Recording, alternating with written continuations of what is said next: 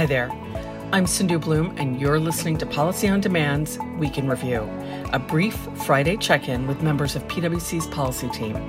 Each week, we ask someone from the team 3 questions to answer in under 3 minutes. So, if you're as focused on policy as we are, you'll want to stick around for the answers. And come back next Friday for more. Welcome to Policy on Demand's Week in Review. I'm Janice Mays. What would you tell clients are your takeaways from this week?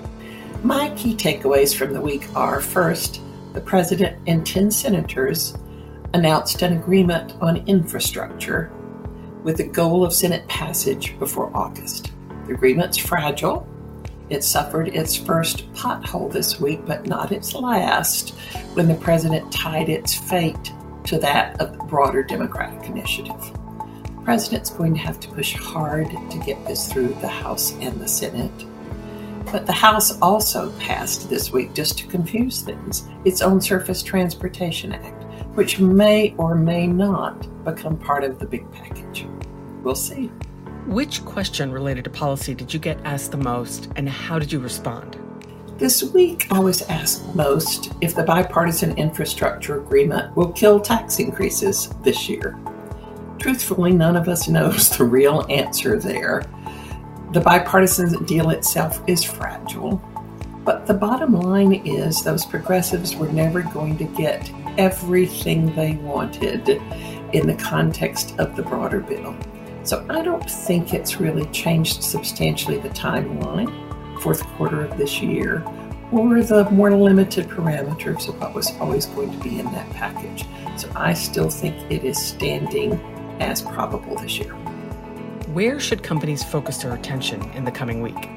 The Congress is out next week, so international business could take this opportunity to focus on the OECD and the administration's efforts to create a 15% worldwide minimum tax.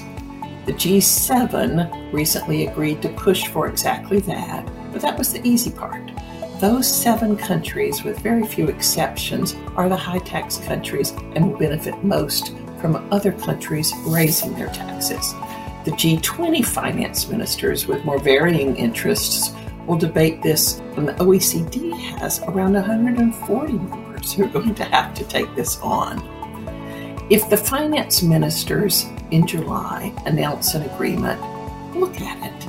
See if it says less or more than the G7 agreement.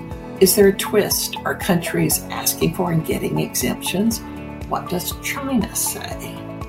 A delay until October in this agreement, or more specifics in the agreement, may make it harder for the administration to push the Congress to act quickly on all of those Treasury Green Book international tax proposals before other countries have decided what they're going to do. Be sure to join us again next Friday for more insight from PwC's policy team. And to learn more about Policy on Demand, check out the details in this episode's description. This podcast is brought to you by PwC, all rights reserved. PwC refers to the U.S. member firm or one of its subsidiaries or affiliates and may sometimes refer to the PwC network. Each member firm is a separate legal entity.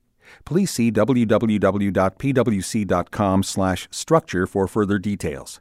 This podcast is for general information purposes only and should not be used as a substitute for consultation with professional advisors.